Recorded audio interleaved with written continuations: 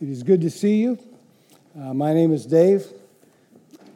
I'm the pastoral care minister here at Highland Park.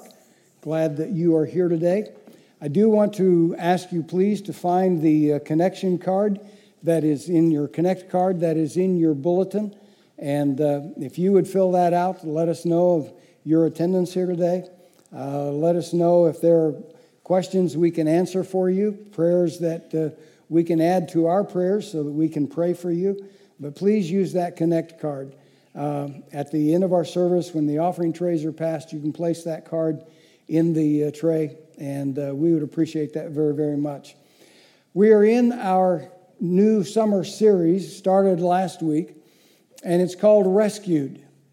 And we're talking about how God rescues different Bible characters throughout the course of this series. We'll be looking at a variety of characters. Last week, I talked about Lydia. And today we're going to be talking about the character, the disciple, Thomas. And so I want you to be aware that how this series goes. And I would like for you to read that key verse there at the very top from Colossians 1:13 and 14. Let's read this passage together. For he has rescued us from the dominion of darkness and brought us into the kingdom of the Son he loves, in whom we have redemption, the forgiveness of sin. This is an important understanding that we must have. This is how God saves us. And what we're going to be looking at is how he has interacted in the lives of a lot of different people. And in your bulletin, there is a sermon page if you want to use that to follow along, take some notes.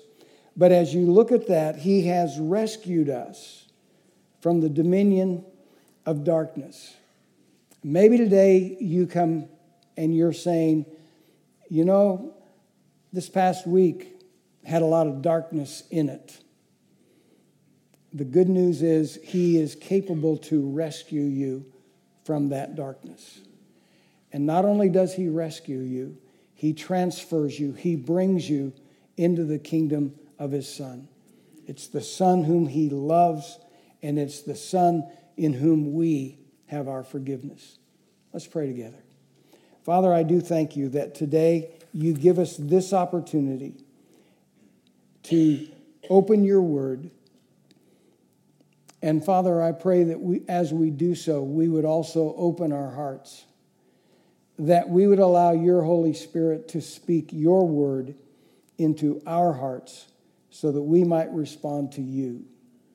And Father, I thank you that you have loved us so much that you sent your Son to rescue us from the darkest dominion of sin, and that you make it possible for us to be into the kingdom of the Son you love and in whom we have forgiveness of sin. So, Father, help us to approach your word with that today. In Christ's name, amen. Have you ever missed an opportunity? Have you ever had that time where you went, oh, man, I wish I'd have been there. I wish that I'd known that.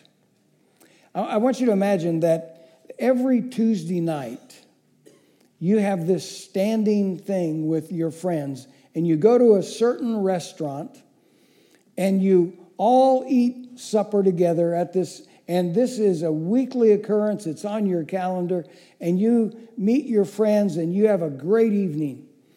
And then one week, something comes up. You can't avoid it, and you can't be at the dinner.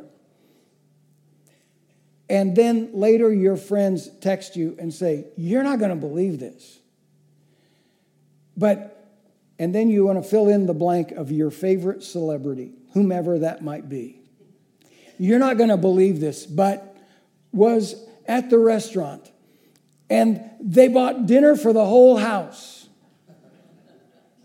And you weren't here. And then they just blow up Instagram with pictures they got of them with your celebrity. And you were like, oh, I missed it. Why did I? And you begin to have second thoughts about, where did I really need to miss? What was going on? Well, that may be a little bit, just a little bit, of what Thomas was feeling after he missed that first night, on the night of the resurrection. And he missed that first night with the disciples because Jesus showed up and he wasn't there.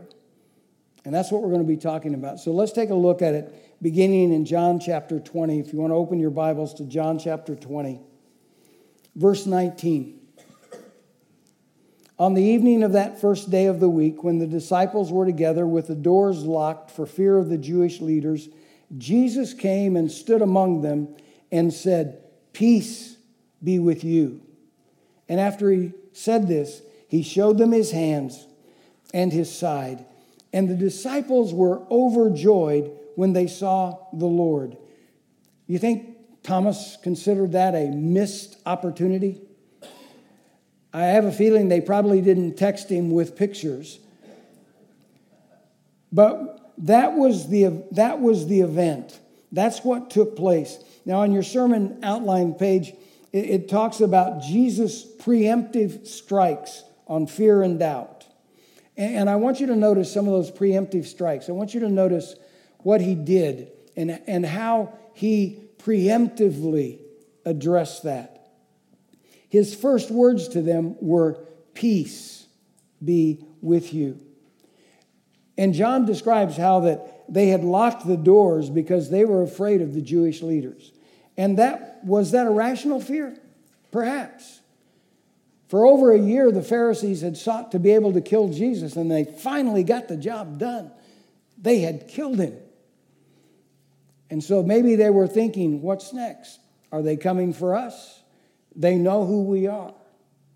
So they had met together, and they were in the room, and they'd locked the doors because they were afraid of the Jewish leaders. And then Jesus shows up, and he says, "Peace."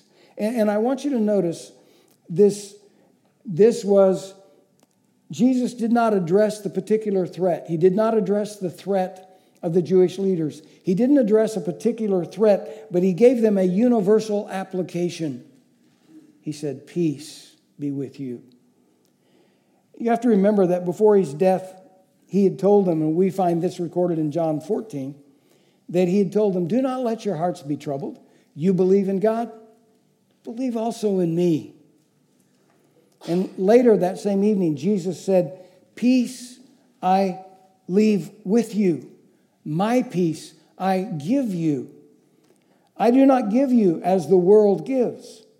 Do not let your hearts be troubled. Do not be afraid." That's what Jesus had said that night. Later, in what we would call in the 16th chapter of John, Jesus again says, "I have told you these things so that in me you may have peace. In this world you will have trouble.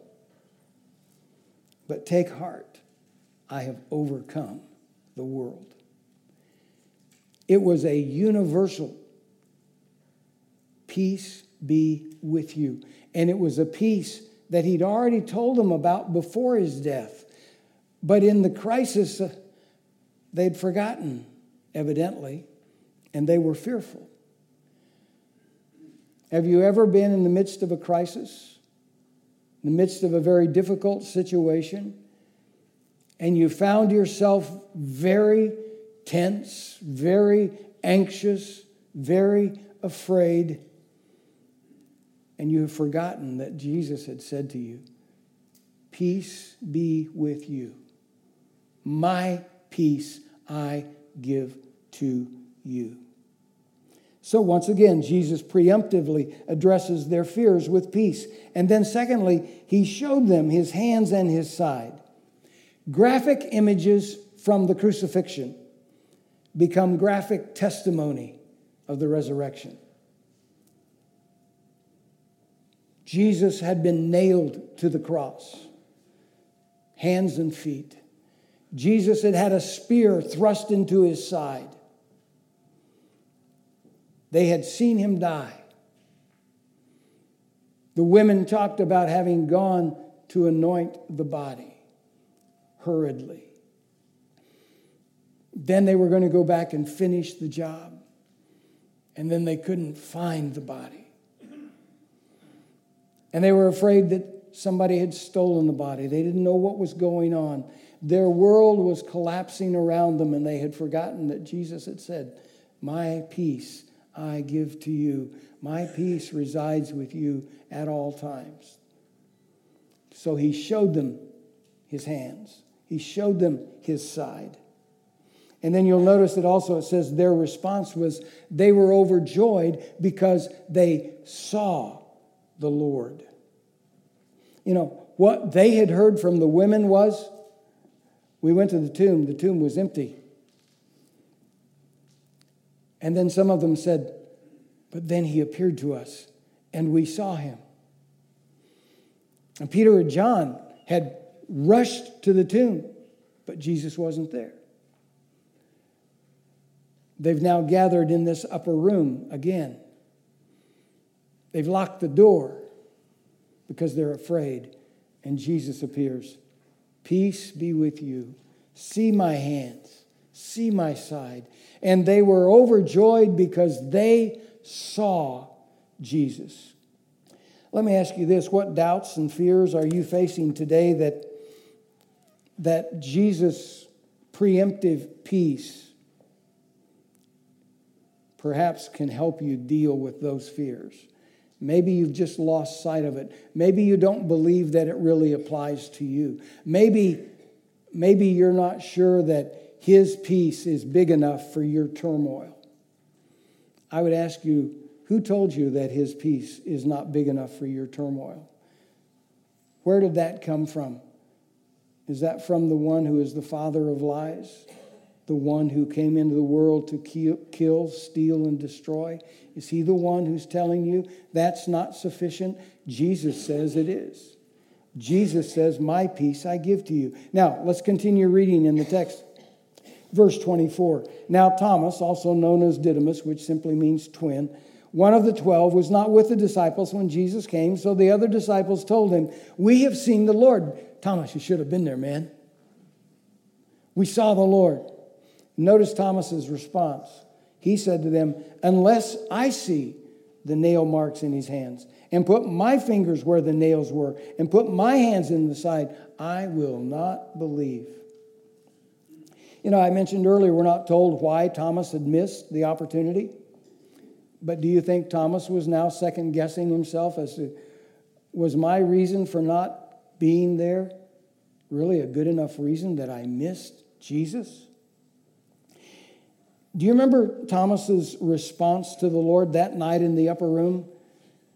Jesus said, do not let your hearts be troubled. You believe in God, believe also in me. Remember, he had also said, now I'm going to go away, but you know where I'm going. You remember it was Thomas who had said, Lord, we don't know where you're going, so how can we know the way? Thomas had been interactive. He'd been discussing with Jesus. God, I'm not understanding everything you're saying to me. And Jesus' response had been, Thomas, I am the way, the truth, and the life. Nobody gets to the Father except by me. And Thomas might have been thinking, that's all well and good, Lord, but where are you going? And sometimes we are like that. We think we have questions that God hasn't answered, and so what he has given to us does not seem to be enough. But it is what Jesus has given to us, so it is enough. Thomas was perhaps dealing with some self-doubt, perhaps dealing with some guilt. But Thomas knew what he thought would resolve all that. Thomas said, okay, this is what I need. If I could see the nail marks, if I could put my finger where that was, and if I could put my hand into his side, then I would believe. And basically that's what the guys were saying to him. The disciples were saying to him, Peter, we saw Jesus. You know, we got to put our hands there and touch that, and we got to, you know. And Thomas said, well, unless I get to do that, I'm not going to believe it. In other words, your testimony is not good enough for me. I got to see this for myself. And folks, when we begin to live our lives that way, your testimony is not good enough for me. I've got to see it myself. What am I saying about myself? What am I saying about I am the one who really decides whether this is true or not? And that's a dangerous position to put yourself, because you are usurping what is actually the role that Jesus has. Have you ever thought, if God would do for me what he's done for, and again, we're going to fill in the blank. Is there any kind of jealousy? Well, if God would bless me the way he's blessed so-and-so, then I'd believe. If God would do this for me, then I would believe. And if God would do this and this and this, and if God would do all of those things, sometimes other people's blessings become a source of jealousy for us. Sometimes other people's blessings, other people's opportunities, other people's successes, and maybe suddenly we're finding ourselves to be more like Thomas than we really want to be. Let's continue reading verse 26. A week later, his disciples were in the house again, and Thomas was with them, and though the doors were locked, why? Though the doors were locked, Jesus came and stood among them and said, "Peace be with you." And then he said to Thomas, "Put your finger here. See my hands. Reach out your hand. Put it into my side. Stop doubting and believe." And Thomas said to him, "My Lord and my God." And then Jesus told him, "You have seen me. Because you have seen me, you believed. Blessed are those who have not yet seen me and yet believe." Now let's talk about this difference between the tension, the difference between the tension of faith and our confession of faith. This is where Thomas is. Let's first look at the tension. What was the tension that Thomas was experiencing? It's obvious that he desperately wanted to believe, but he wanted proof to protect himself from being crushed again. I don't want to say Jesus is alive only to have him ripped out of my grasp one more time. He wanted to be able to say Jesus is alive, but was afraid that somehow something would happen and he would have that same sense of loss that he'd had before. He wanted proof. I think some of the saddest words that came after the resurrection were the words that were spoken on the way to Emmaus. Remember, after Jesus was resurrected and he was going to Emmaus, and he met these people walking on the road, and he began to ask them questions, and they said, "Dude, where have you been? Are you the only guy in Jerusalem that doesn't know what's going on?" And Jesus said, "What things?" And so they began to tell him all the things about Jesus. But here are the saddest words. "We had hoped he was the one to redeem Israel." All of our hopes got crushed at Calvary. And now we don't know what to do.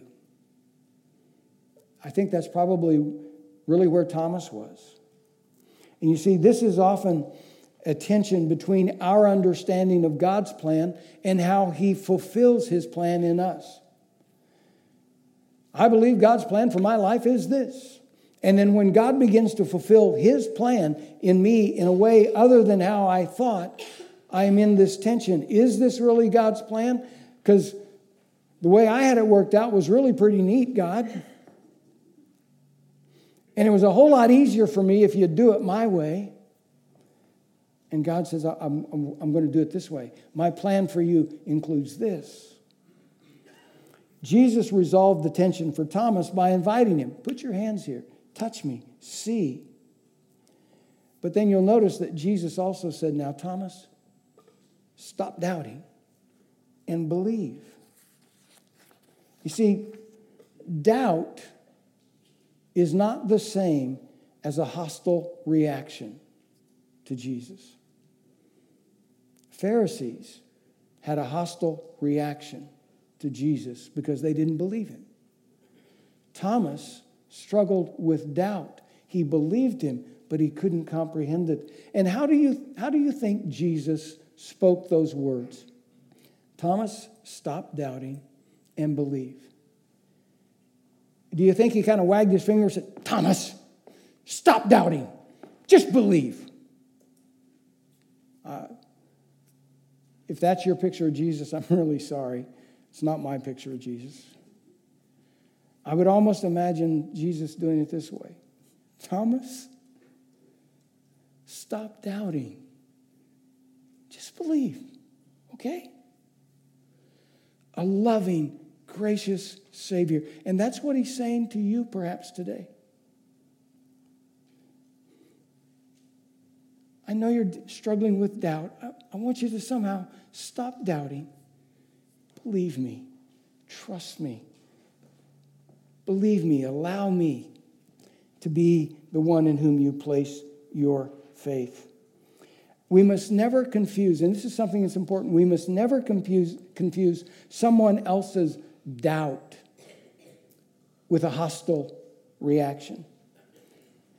And I love the book of Jude, written by Jesus' other brother who wrote a book.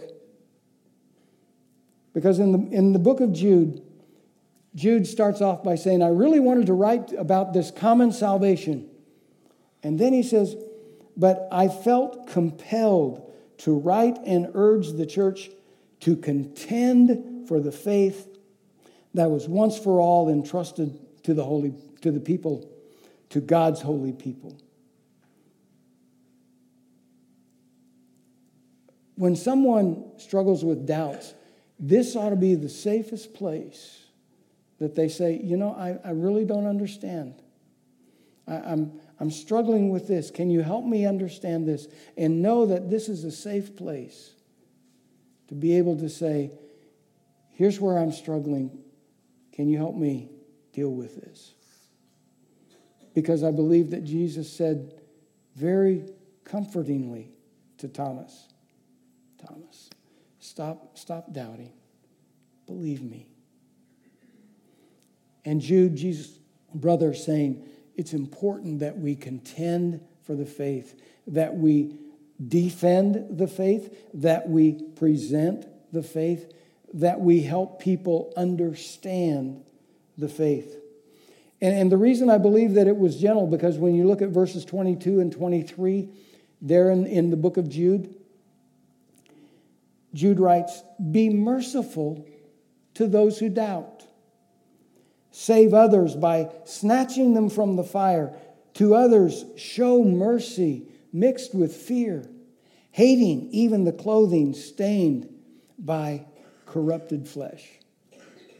Just go through those steps real quickly. Be merciful to those who doubt. If someone approaches you with mercy when you're saying, I'm struggling with this, and somebody comes to me with mercy, I'm more inclined to be more honest and say, well, I'm struggling with this, and here's why. And Jude says, be merciful. Where do you think Jude got that idea? Do you think he observed Jesus' mercy? Do you think he observed Jesus even with his disciples? You realize Jesus had one disciple that betrayed him. He had one disciple that denied him. He had another disciple that doubted him. But the one that doubted and the one that denied, both were restored to a right relationship with Jesus. The other one made it impossible for Jesus to have that with him. So be merciful to those who doubt. Others, snatch them from the fire. Dude, you are in so much danger right now. You don't realize. You're saying things, you're doing things, you're believing, you're practicing, you're saying, I can handle this. You don't know how close to the edge you are. Snatch them, bring them back. one of my police officer friends is a huge, huge guy. I mean, he's the kind of guy, if I go on a call, I love for him to be my responding officer. Because if things get bad, I can just go hide behind him. They won't even see me. But I watched the newscast one day, and a young person was sitting on the edge of a bridge getting ready to jump. And my friend was the officer who was first on scene and was responding. And a news crew had heard about what was going on. And I watched as my friend and a couple of other officers slowly approached the person on the edge of the bridge and very gently but securely puts his arm around the person, hand in the middle of the back, lifts them up over the edge of the bridge, backs up, holding that person close the whole time.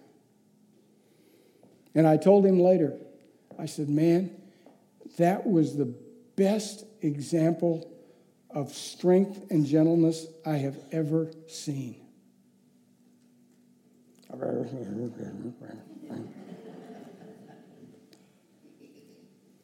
Snatch them from the fire, folks. We've got people that don't realize how much danger they're in, and sometimes we just have to go rescue them.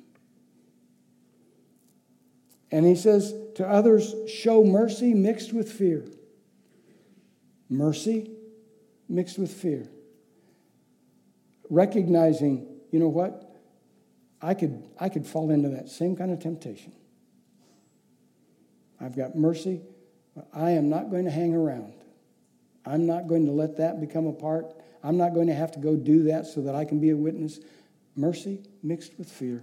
Hating the influence of sin, the staining impact of sin. That's what it means to rescue. Now let's look at confession real quickly. Do you remember Thomas's response there in verse 28? Thomas said, "My Lord and my God." And it's important to realize the significant difference here between what the other disciples had said and what Thomas said. The other disciples said, "Thomas, we have seen the Lord." And Thomas, when he saw him, "My Lord and my God." You see, Thomas understood, I'm not just looking at my Lord that I walked with and listened to for 3.5 years.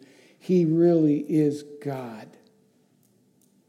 And that makes a whole lot of difference in how you approach Jesus and how you confess him and what you say about him and what you believe about him. You see, the importance of our confession is seen in what Jesus says about our own confession. In Matthew chapter 10, verses 32 and 33, Jesus said, "Whoever acknowledges me before others, I will also acknowledge before my Father in heaven. But whoever disowns me before others, I will disown before my Father in heaven." Our confession is critical. Our confession of Christ now is critical for all eternity. For Thomas, his confession was not only that he had seen the Lord, but he recognized the Lord as God. And don't forget what Jesus said to Thomas when he said that.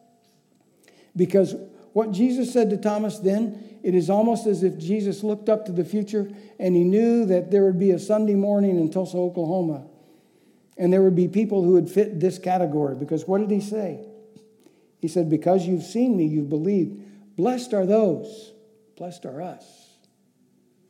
We haven't seen Jesus in the flesh, but we have believed." Sometimes we try to demand too much empirical stuff from God when God says, "The way I want you to come to me is in faith. I will rescue you when you respond to me that way."